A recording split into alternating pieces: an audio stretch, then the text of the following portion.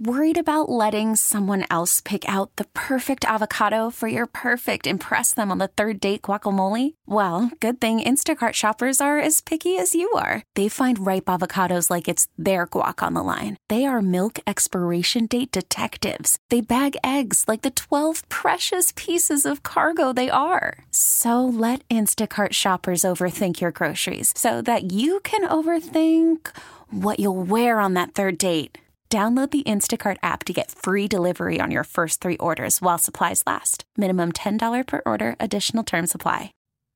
Welcome back to the morning briefing on Entercom Radio's ConnectingVets.com. Connecting Vets every day is our slogan, and it's what we do. And do you know why we do it? It's because each and every member of our team knows what it's like to have worn the uniform of the United States military and also knows what it's like to have taken it off for that last time. We know how difficult it can be, how frightening, and how it's often difficult to find the benefits that are available to you, to find all of the programs that can help you not just succeed, but thrive after you leave the service. 13 years in the Navy for me, 13 years in the Army for super producer Jake Hughes, and the rest of our team all served for varied amounts of times in varied services. That's why we are dedicated to this and why ConnectingVets.com is your one-stop shop for all news, information, and veteran-related benefits. Go check it out every day and follow us on social media. We are at Connecting Vets on Facebook, Twitter, Instagram, and YouTube, and I'm sure in some other places as well. Jake, I'm getting yeah, you're hearing it too? Okay, gentlemen, hold on for one moment here. Of course, we're going to have some technical difficulties. All right, there it is. All right, now we're good. All right, I'll just pick up from there. Our next guests represent the Reserve Officers Association, and we're going to talk to them about what exactly the ROA is, what the ROA does, and what the ROA is doing for the veteran community. They are Jeff Phillips, the Executive Director of ROA, and John Rothrock, the Legislative Director. Gentlemen, good morning, and thank you so much for joining us today. Good morning, Eric. Great to be with you and your audience. Jeff, let's first start off with you. You retired from the United States Army, but give us the Cliff Notes version of your career, where you're from, when you joined, and what you did while you were serving in the Army. Well, Eric, I went into the Army out of ROTC in New England, UMass Amherst. I was in their 4-year ROTC program. We called it ROTC. I guess it's not called ROTC anymore, ROTC. But I went right into the regular Army as a tank officer, went right to Germany where I wanted to go and served in Bavaria, Bamberg, and Ansbach, Germany, for 3 great years on what was then the border with the great enemy of the free world, as we used to think in those days. And learned a lot about our Army. My great takeaway from that period was how important non-commissioned officers are, sergeants. And they're the ones who helped me grow from a second lieutenant into a first lieutenant. Stayed in tanks for several more years in the U.S. and ultimately became an Army Public Affairs officer, which was kind of what I did for the Army for most of the remainder of my 37 years in uniform. About 2/3 of the 37 years was in the Army Reserve, and I guess about a third of that was on full-time active duty because of the current war on terror. That, of course, that gave us a lot of us opportunities to be on active duty in our military. I finished out as Deputy Commanding General, Army Reserve at the Army's Training and Doctrine Command down at Fort Eustis, Virginia, after having had a wonderful, fulfilling stint of 2 years at Fort Stewart and Hunter Army Air Force Base down near Savannah as the Deputy Commanding General of 3rd Infantry Division and those installations. So I've Uncle Sam and a bunch of great non-commissioned officers and soldiers gave me the opportunity to have a very fulfilling nearly 4 decades in our Army serving our nation. That is quite a long time and quite a varied list of jobs and accomplishments. Very cool stuff. Now, John, as I understand it, you're still working towards that retirement. You're serving in the reserve. So tell us just a little bit about yourself, your background, where you're from, when you joined, and what it is that you do. Yes. Good morning, Eric. Thank you for the opportunity to be here today. Yes, I am still a current drilling reservist with the U.S. Navy. I am a direct commission officer, so I did not go the ROTC route as Jeff did and so many others, but I am a late bloomer, so to speak, where the Navy, as well as many of the other services, have a direct commission program. But I was selected in 1999 as DCO for the Intel program. And so I will be up on my 20 years as of September, and it's been a great experience. I just returned last year from a year in Afghanistan, Western Afghanistan, where I was the Deputy J2 at a NATO base in Herat, Afghanistan. The Italians were the lead and the Americans were the deputies. So it was a great experience. As I've said to Jeff and many others, it was the most stressful, but yet the most rewarding experience of my life. Originally, I'm from High Point, North Carolina, and have had a career on Capitol Hill, 24 years in various positions with the House of Representatives, and then went to Afghanistan and came back, and now I have the honor of continuing my service with the Reserve Officers Association. And, of course, that's what we're going to talk to Jeff and John about today. Jeff is the executive director of the Reserve Officers Association, and John is the legislative director. Jeff, let's talk about your retirement. Again, retiring from the reserves is a little bit different than retiring from active duty, but it's also similar in that you don't put that uniform back on again. It just happened fairly recently for you. Do you feel that there was a benefit for you being a reserve officer, so kind of having one foot in the civilian world, one foot in the military world, that made that transition easier? Yeah. I mean, the easy answer, the short answer is yes. I had been a part-time reservist, an individual mobilization augmentee. So for years, I had done the Army for a couple of weeks a year. I was living in Texas for many years, in Austin, Texas. That was a great place in which to live. And I'd come up to the Pentagon, and I would work on Army public affairs staff in the building. And so I had one foot in both worlds. I loved it. About the time I was getting ready to leave Washington, D.C. and go back to Texas, well, my 2 weeks was up. And about the time I was ready to leave Austin, Texas, to come up to Washington, well, it was time for my next 2 weeks to begin. So that was good duty, and I enjoyed it. However, I did step out of the regular Army as a fairly new major after Desert Storm in 1993. When I left the regular Army, I gave up my commission, and I wanted to do something different, went into civilian life, but fortunately stayed in the reserves. So I did have that separation, and although I was not immediately seeking employment, I was single. Still am. Was single. Wasn't really worried about feeding a family, and I took almost 6 months off, as I recall, and traveled throughout the West, living out of the back of my 1983 Ford Bronco. Did a lot of trout fishing in the West, and I love the West, so that was a good time. But sooner or later, I had to think about work and what I was going to do next. I made maximum use of my GI Bill. Went to grad school at UT Austin.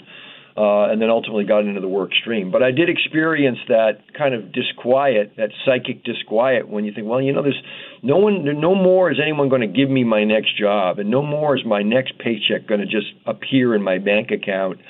There's no career manager for me as a civilian, so I got to figure this one out for myself. And in those days, much more than today, there was absolutely really no help other than a few headhunters, some of whom are around still and do a good job, willing to find you a job at Johnson & Johnson or Procter & Gamble. I wasn't interested in that at the time. Perfectly good options for people, but it can be very traumatic. And if you have a family and other obligations, house payment, it's a big deal, and the civilian world is a different world. Different world. It absolutely is. And it's also a different world for reservists. And that's what the ROA, Reserve Officers Association, is all about. The Reserve and the Guard, for those of us who are on active duty, it's oftentimes easy to forget about the Reserves or the Guard. And for some people to just dismiss them outright. Of course, the truth is the reserves are doing incredible, important work. As John told us, he was in Afghanistan in RC West. I was on a public affairs photography team in RC North and was the only active duty sailor on that team of 5. Everybody else there was a reservist.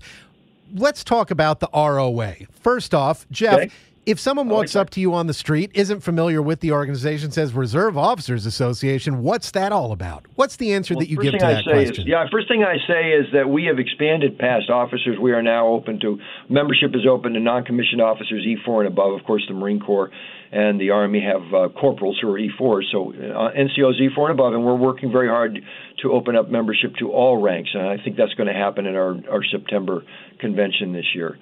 So ROA is the only national organization in existence in the USA that exclusively and solely represents the interests of the reserve components of the United States, including the National Guard, NOAA, Public Health Service, and the Coast Guard Reserve. So other organizations, it's part of what they do. It's all we do. So when we get in the morning, and actually a lot of us are working at 5 or 6 in the morning and sending emails at 9 or 10 at night, we are solely and exclusively focused on the interests of the Reserve Force, the men and women in the Reserve Force, their families and veterans of the Reserve Force. It's all we do. And we're the only organization in the United States of America that does that.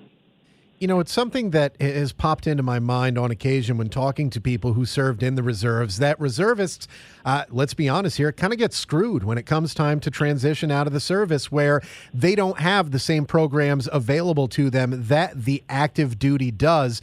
What is ROA doing to ensure that reservists are given a fair shake and are given what they deserve after having served their country just as honorably in uniform, albeit not for, 24/7 like the active duty does all year long? What is the ROA doing, and what kind of success have you had in getting some changes made for those reservists and Guard members? We are constantly working with industry to raise the consciousness about the Reserve Force. In fact, we do small things and we do big things. One of the small things we're doing is ensuring that military appreciation programs, wonderful programs that are put on by companies like Ford Motor Company, Dollar General, and others, include reserve forces. So when you go to the Ford Motor Company and you try to participate in their military appreciation program, you get a discount on an F-150, and it says active duty, family members, veterans. Well, we just wrote a letter to the president of Ford saying, can you include reservists in this reserve forces? And we gave them some suggested language. We're going to follow up with that. So that's a little thing we do.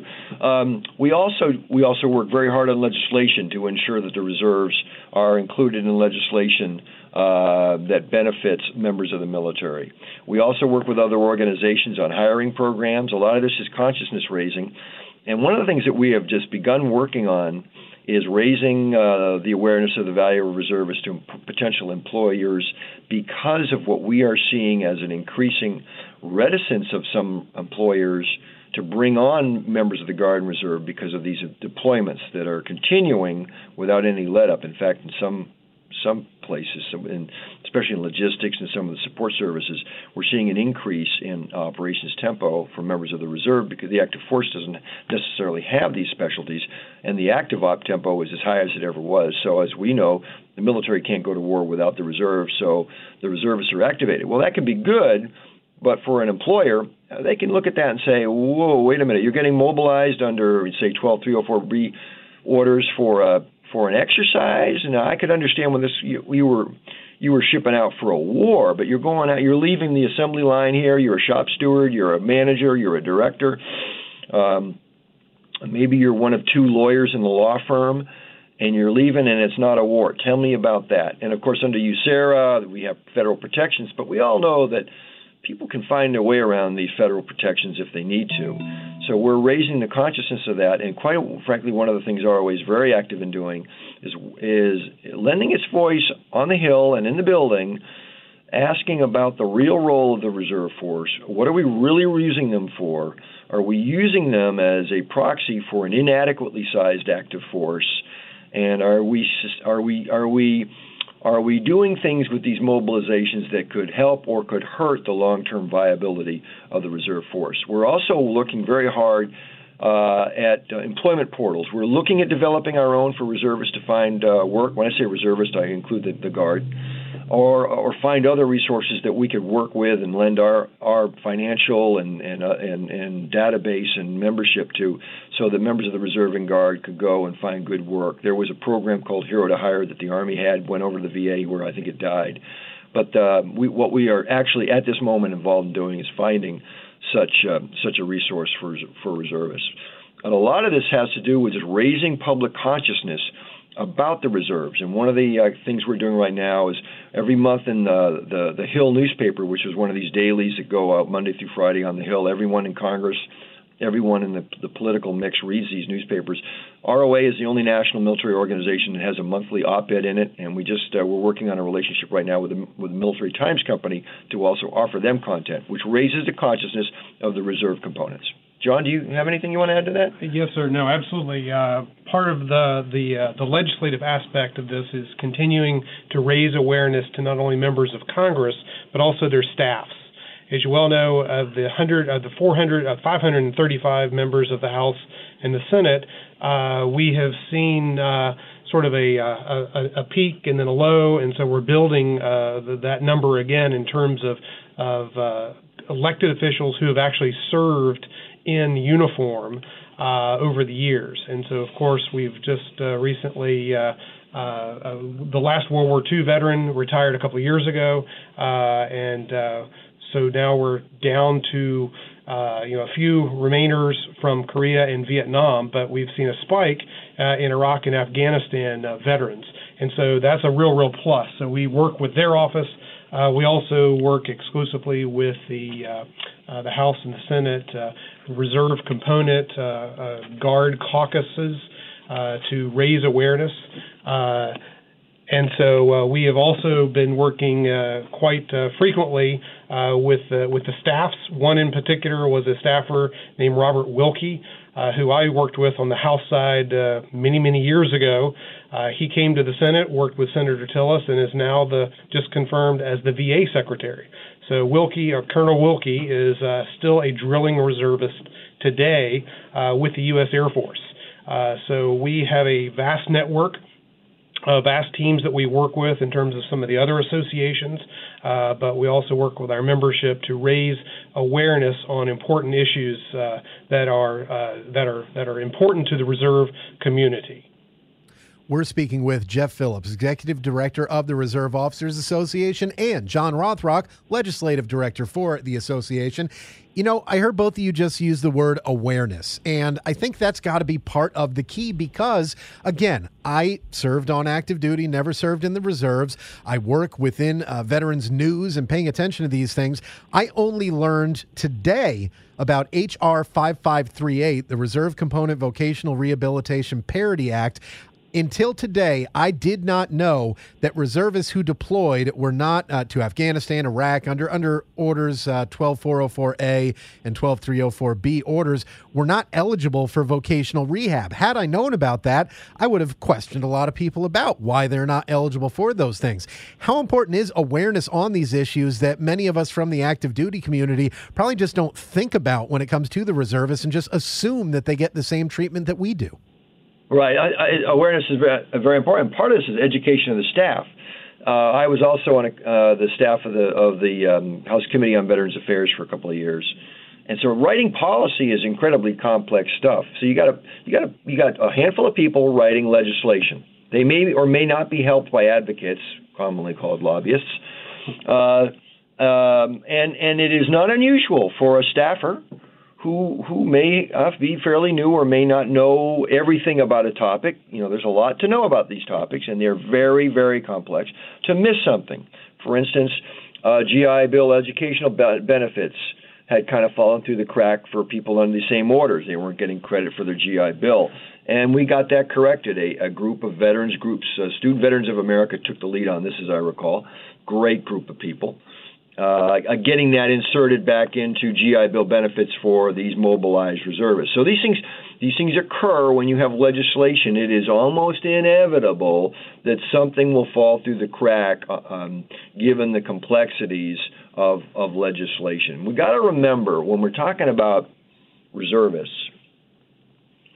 Not so long ago, the Reserve and Guard were considered the Strategic Reserve, and the active force, which never served with them, the 4-star generals never knew anyone in the reserves. They didn't serve with them. Their kids didn't go to school together. Their spouses, didn't do activities together on the post, so they weren't known, and they were out there in the booth in the back in the corner in the dark, if anyone remembers the old Flip Wilson show.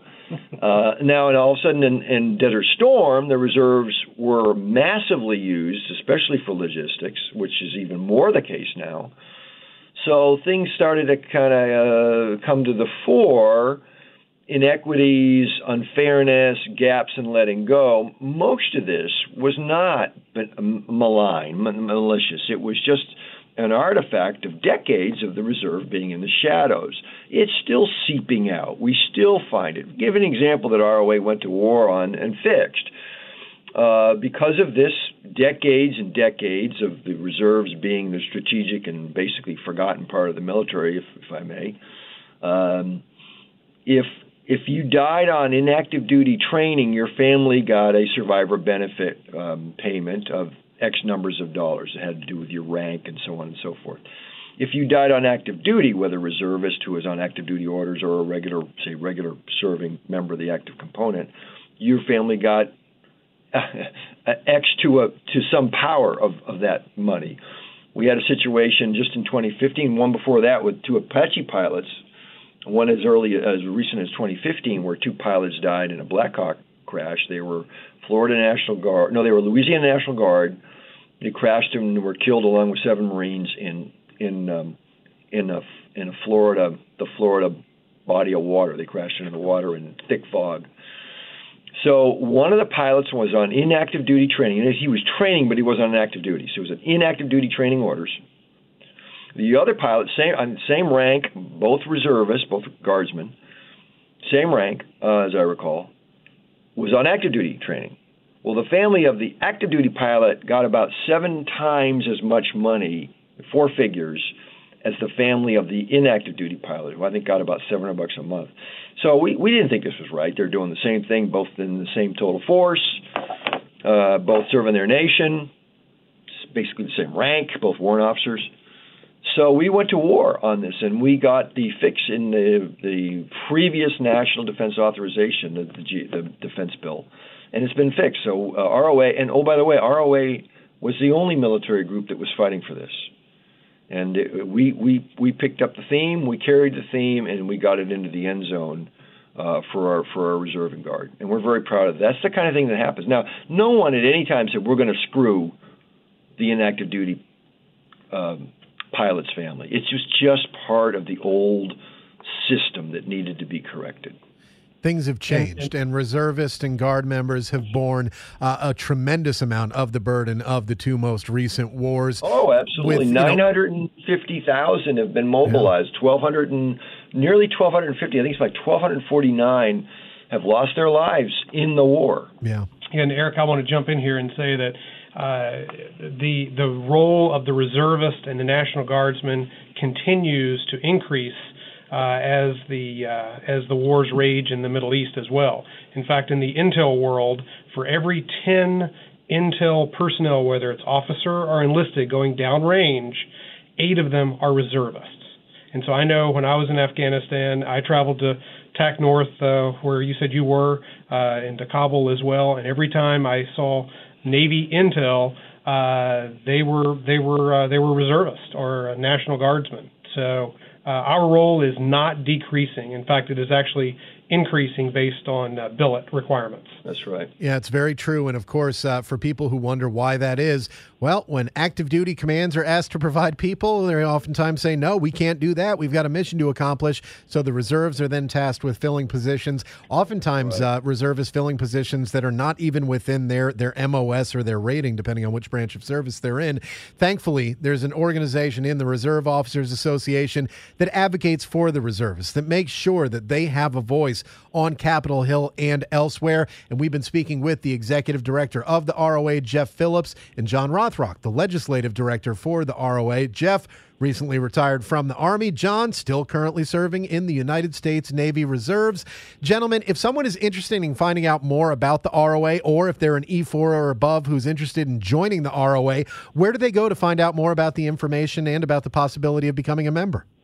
Our ROA website is RomeoOscarAlpha.org, and my email is jphillips, that's Juliet Papa Hotel India, Lima India Papa Sierra at ROA.org. Is that right, John? That's my email, right? That is it. It's jphillips at ROA.org, so I'll be happy to answer your emails and point you in the right direction. We're very proud of what we do. We're very proud of the reserve components, a fabulous group of men and women, families, and veterans who are serving, have served, will continue to serve this great nation, and it would every day become more important to our national security.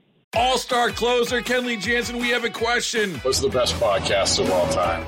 Baseball isn't boring, baby. I'm Rob Bradford, and every single day I'm sitting down with the biggest names to show you this great game is the greatest game. It's my podcast. It's my passion. It's a cause I started more than 2 years ago and is now the most prolific national daily baseball pod there is. Another fact. So jump aboard the BIB Express. Follow and listen to Baseball Isn't Boring, presented by Wasabi Hot Cloud Storage on the free Odyssey app or wherever you get your podcasts.